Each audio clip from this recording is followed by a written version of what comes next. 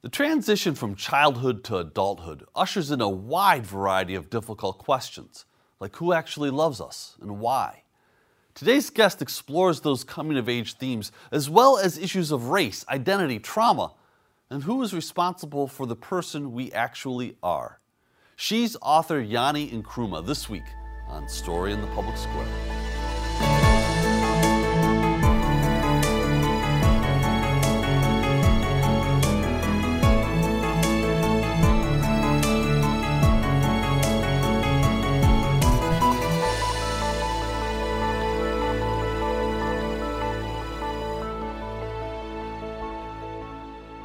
Hello and welcome to Story in the Public Square, where storytelling meets public affairs. I'm Jim Ludis from the Pell Center at Salve Regina University.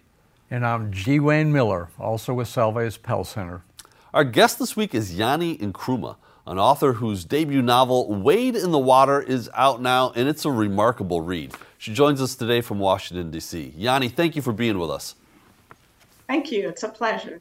You know, we chatted a little bit before we started taping, and I think both Wayne and I gushed a little bit about just understandably, how remarkable this book is. We want to talk to you about it. We want to try not to give away too many of the twists. But let me start with your inspiration for writing it in the first place. Where did this come from for you? Well, I would say I am somebody that just loves to write. I have a full-time job. And so I just find spaces in my day to, put words on paper. I would say maybe my source for inspiration was really two sources. One, my mother. She was a literature and language teacher, and she filled our lives with books. So from a very early age, we had nothing for entertainment, actually, except books, because my father gave away our television when I was about 7 years old. So that was an important part of loving literature and beginning to write literature. I think I wrote my first story when I was probably about 12 years old, and I took it to my mother. And of course, she loved it. And I think that was what set me on this path. Now, in terms of the actual story, it just came to me. I'm the type of writer that writes very organically. So I wanted to write this compelling story about a Black girl living in Mississippi, and it was more or less conceived as a coming-of-age story of this little girl. And somehow it morphed over the course of about 6 years. It morphed into the story that it is today. So you lived with these characters. So this is going to sound ridiculous, but I almost imagined this book being born whole. Right, like you just sort of sat down and you wrote it because it seems so well put together. So there's nothing that I sort of found myself wanting further explained. You precisely told this story, but it was a 6-year process. Can you tell us what that was like? It was 6 years because I had to really find time for it. And my process of writing is that I would write a chapter, and then I would go back and edit it over and over again. And that editing process may take me a couple of months. And then I would write the next chapter. So that's why I think you see it as though it's a whole novel. It's just a lot of writing and then even more editing to carve out the story that I have. I kind of liken it to really knitting, picking up, something that you're knitting. And you do a row here and there, and then you put it down, and then you pick it up again, because that is what it seemed like, for me to get this book accomplished. I had a very full-time job, and then I had kids at the time in the house, so this was the strategy that worked for me. That's remarkable. I get so excited just to talk to you. I should ask, for the benefit of the audience at home, could you provide a quick overview of the book itself?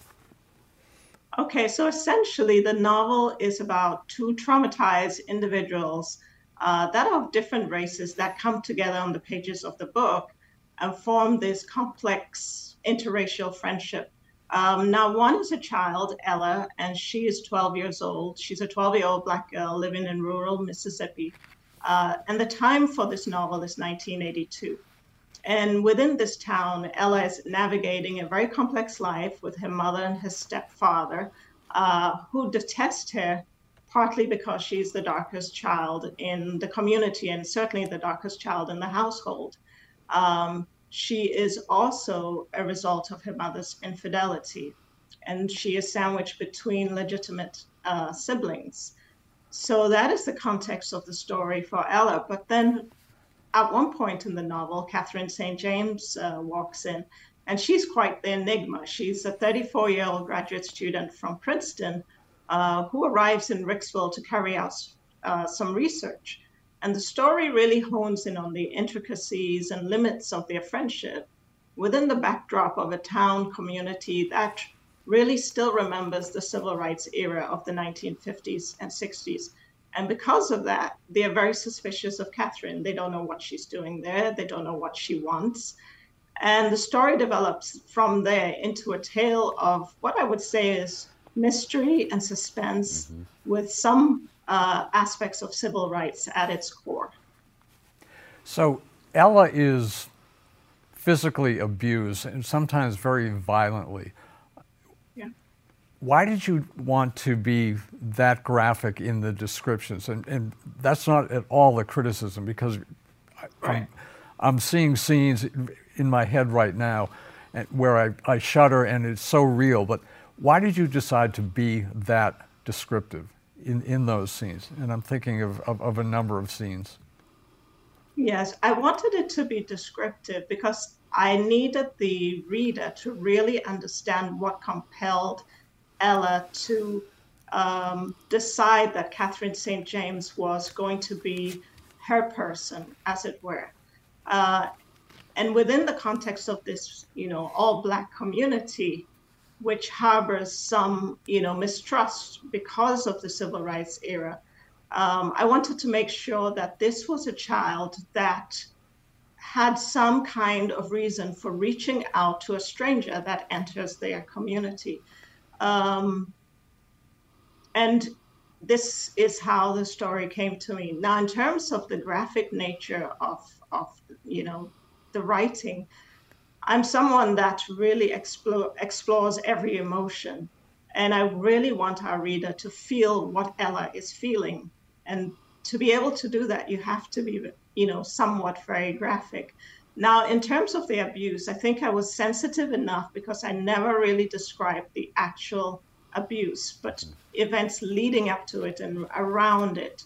I was trying to be cautious of some of our readers who might be sensitive, and this might be a triggering issue for them.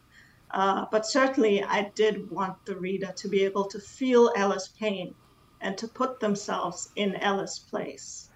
Well, you definitely succeeded on that count. Ella, of course, is more than just a victim. She is innately curious. She at times has a good nature. Describe her personality. It's very rich. It's really well developed on the page. She's more than a one-dimensional victim. Yes, Ella is funny. There are some portions of the novel where it's people tell me it's laugh out loud funny, and through her eyes you get access and you gain access to other people in the community. So she has this level of engagement with Mr. Maccabee, who's the blind old man in the town, with Nate, and with some of the other characters, such as the drunk Mr. Graves that goes by from house to house on his whiskey run. So you actually begin to see the characters in the community through Ella's eyes. And some of that is very humorous in terms of how she looks at them.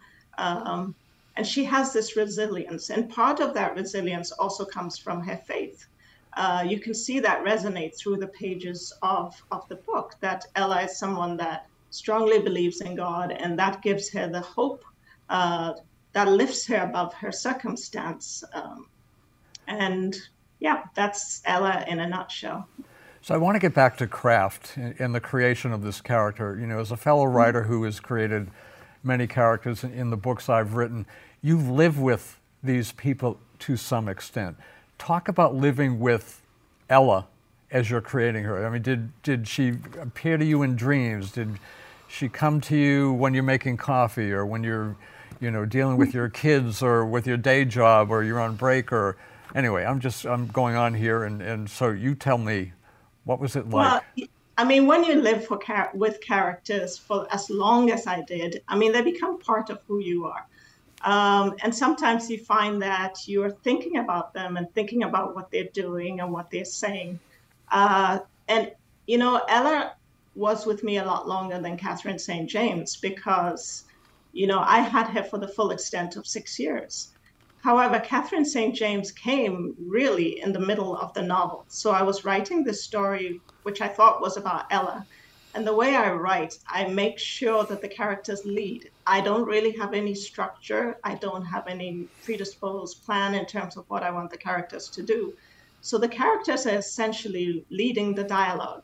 And I probe through ahead with each of the characters. And then one day, Catherine St. James just suddenly appeared on the page. And I'm like, wow, what do I do with her? and it really morphed into this whole personality. And then I got some feedback at one point from one of my readers. And literally, Catherine St. James had walked into the page probably at about page 100, full-grown adult woman. And people wanted to know more. They wanted to know what type of person was she? Why does she believe the things that she believes? Why does she do the things she does? So I went back into the story and began to craft out a childhood for Catherine. And that childhood started at the age of 5 and at the age of 10 and 15. So you see snapshots as you begin the book of Catherine's life. And for me, that was actually the most exciting part of writing because I'd lived with Ella for so long. She had become more or less like a child of mine. And then suddenly I had this new injection of life with a different character. And so that part of the writing was very exciting for me. And it flew so quickly, Catherine St. James' part of the narrative. We need to take a quick moment for station identification. This is Story in the Public Square, where storytelling meets public affairs. An audio version of this show can be heard multiple times every weekend on Sirius XM Satellite Radio's popular Politics of the United States. That's the POTUS channel, number 124. We produce Story in the Public Square with a great and patient crew at Rhode Island PBS, and we're lucky to work with them. I'm Jim Ludis. On most days, you can find me running the Pell Center at Salve Regina University in historic Newport, Rhode Island. If you want to connect with me on X, you can do so at JM Ludis. Joining me as he does every week in the co-host chair is my friend G. Wayne Miller, who is an award-winning journalist and the author of 20 books. You can find Wayne on Twitter, too, at G. Wayne Miller. And our guest this week is Nyani Nkrumah, a first-time novelist whose first book is a remarkable read titled Wade in the Water. You can find Nyani on Twitter at Nyani Nkrumah. I'll spell that. It's NYANI-NKRUMAH. That's an amazingly eloquent way to describe the creation of characters. If Catherine and Ella could magically come to life and read this book today, what do you think they'd say? That is indeed an interesting question. Well, Ella today would be pretty much a full grown-up woman. And looking back at the childhood, I think she would probably appreciate the way she was portrayed, because really the story about Ella is a coming-of-age story. Mm-hmm. And it's finding strength within yourself as a Black girl living under these circumstances, and finding who you are intrinsically, and looking at the color of yourself and loving it, and then also being able to look beyond color, to see the possibilities out there, and to see that you're more also than just the color of your skin. I think she would definitely appreciate that. Catherine's story is, she's quite an enigma. And so I think if she came back today, she would also appreciate the way that the story really struggles to tell her own particular story. You can see the angst within Catherine, in the pages. You can see the trauma that she suffered from her childhood, and you can see how she tried to break through, and what she does. And I think she would appreciate that that struggle is depicted on the pages of the book.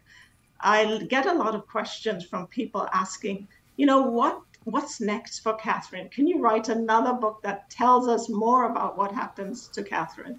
And it's always very interesting when I get feedback from the readers. Nyani, I'm processing a lot of what that meeting might be like today, but I wanna stay in the context of the novel as it's written. And one of the things that I found really remarkable was the way that you captured the voice of a 12-year-old girl in Mississippi. And you're not a 12-year-old in Mississippi. What was that process like? How do you actually go through that creative? How do you actually find an authentic voice like that? I think part of it is intuitive. Another part of it is that you really have to become a child yourself to be able to access the thoughts of a 12-year-old. And part of the other issue is I read a lot of books with first-person point of view narrations by children. So, for example, one of the books that was really pivotal in my life was Maya Angelou's I Know Why the Caged Bird Sings. Yeah. And Maya obviously is writing about herself, but she's writing about herself as a child. And just being able to access her thoughts was something that was very compelling to me. And I also used that. I mean, there are other examples such as Room and Only Child. These are all narratives that are written by children. So being able to get back and access the child within yourself is something that I had to tap into. As well as all these other voices by other writers and looking at how exactly they did that and how they crafted that. This was all very helpful to me. It also doesn't hurt that I have children, and my children at the time were young. And so being able to be in touch with that, girl, I have a young daughter, well, she's not young anymore, but she was as I was writing this book. That's also part of this story, if you will. As I neared the end of the novel, I became mindful of almost, in my mind, as the reader, the parallel similarities between Ella and Catherine. That they had both been victims of trauma, yeah. And their survival, though, takes different courses. Was that intentional? Was that parallel? You described your method of sort of letting the story unfold from the characters, but was that parallel existence that they lived? Was that intentional? Did you have that in mind when you introduced Catherine into this community? Actually, I didn't have it in mind in that I'd never planned for it. But when I went back into the editing process, I could see that emerge, that these two people had this parallel lifestyle at a young age, that they were both highly traumatized by their parents, at very early ages. And as you say, this has very different impacts on both of them. So no, it wasn't something that I had thought of before. But as I began to, finish the novel and carve out, the novel, this was something that I began to look at in more detail. When we look at the novel at a deeper level, the novel really looks at the intersection between race and society by delving into the legacy of the past. And when I talk about the past, I'm talking about Jim Crow and by extension also about slavery. I'm really looking at what the legacy is on the next generations. So you can see that Ella and Catherine St. James suffer harm from this legacy, even though they are removed from the 1950s and 60s. Ella is almost 2 generations removed, and Catherine is 1 generation removed as an adult. So that is really the similarity in the two of them, that they have both suffered these hurts from this legacy. And the novel really asks a fundamental question in terms of, you know, is this legacy something that binds you? Can you break free? And that, I think, is the fundamental question the novel ultimately asks. So the novel is set in the early 1980s, but the legacy that you're describing here is with us still today. And we see that in many different areas. We see that with white supremacy. We see that in different parts of the country to different extents, and we see that in the political arena too as well. Was that in your mind when you were writing, or when you came back and rewrote and did the editing, that there is... Oh, yes. Go ahead. Certainly. I mean, certainly, because the novel operates at two levels. The first level is this, mysterious woman that arrives, and really the intricacies of this friendship within this town. But on the deeper level, the novel is looking at this intersection between race and society, and it does so by delving into the legacy of the past. And that is very, deliberate. It was something that, even though on the outset, when I started writing this novel, I hadn't had that in mind, actually. But as I developed it, this is where the story took me. And I think it did because of the experiences I had, in particular, growing up, as well as, what was going on, in America, where I have lived, for the last 35 years. So, of course, it came into the novel, and I used it. So you describe the reactions, or how Ella and Catherine deal with their traumatizing events. And they deal with them in two very different ways.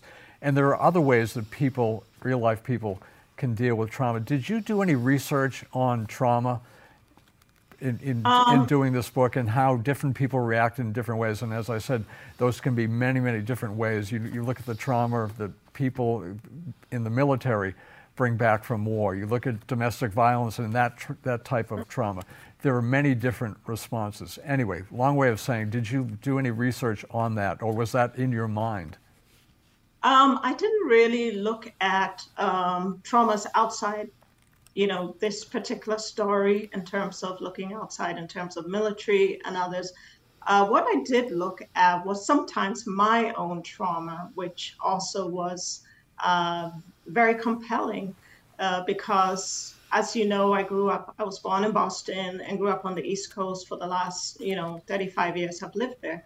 But some of the lenses that I use in developing this story are from my own experiences. So they are, yes, I have the lens of being in America and living in America, but I also have the lens of living in other countries in the world, in particular in Ghana and Zimbabwe. And those two lenses were very different. I lived in Ghana in a place where there was no racial context. So 99.9% of the country was Black. And you can see that in the novel. You can see and all you have to do is look at Mr. Maccabee, who is blind. And you can see, why is he blind? He cannot see color. So that is a lens that I bring to that particular story. And then another lens that I have was growing up in Zimbabwe, which used to be Rhodesia. And I moved there in the 80s at the point where white rule was transitioning to Black rule. But the country did have absolute segregation. And when I moved there, they were trying to dismantle this architecture of segregation by really integrating the schools, the public schools, by busing in African kids from townships into the white suburbs and the white schools. And I happened to be the first Black student that entered my very white classroom. And that was the lens. It was a pretty traumatic experience. And that was the lens that I used when I examined the 1950s and the 1960s, which doesn't form, an integral part of this story because it's mostly set in the 1980s, but it's still a fundamental shaping of Catherine St. James and in fact the adult community in Ricksville. And so I drew on my experiences, as well as the experiences of people around me and stories and contexts that I've heard. Nyani, we've had a number of great novelists on the show, and the question that I always ask is to talk a little bit about the power of empathy, because you've written some characters here that are tremendously empathetic. They draw the reader in. How do you think about the use of empathy in your writing and in this novel in particular? Well, essentially, empathy is really, it traverses this novel simply because you have two people who are traumatized, and yet within the community, you find people holding them up. If you look at Ella's character, she is somebody that is going from basically house to house, looking for love, looking for somebody to love her. And there are a lot of people in the communities, I mean, especially her parents, that reject her. But at the same time, you do find people within that community that embrace her in ways that she doesn't really fully realize till later in the novel. And those people in the community, Mr. Maccabee, for example, and Nate, are particular characters that see beyond Ella. They want to build her up in the ways that they can.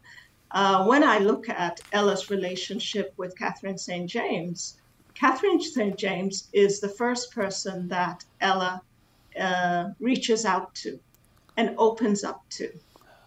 And whether that is reciprocated or not is for people to find out. But you can find out in the novel that Catherine St. James takes Ella and begins to, work with her, play Scrabble with her.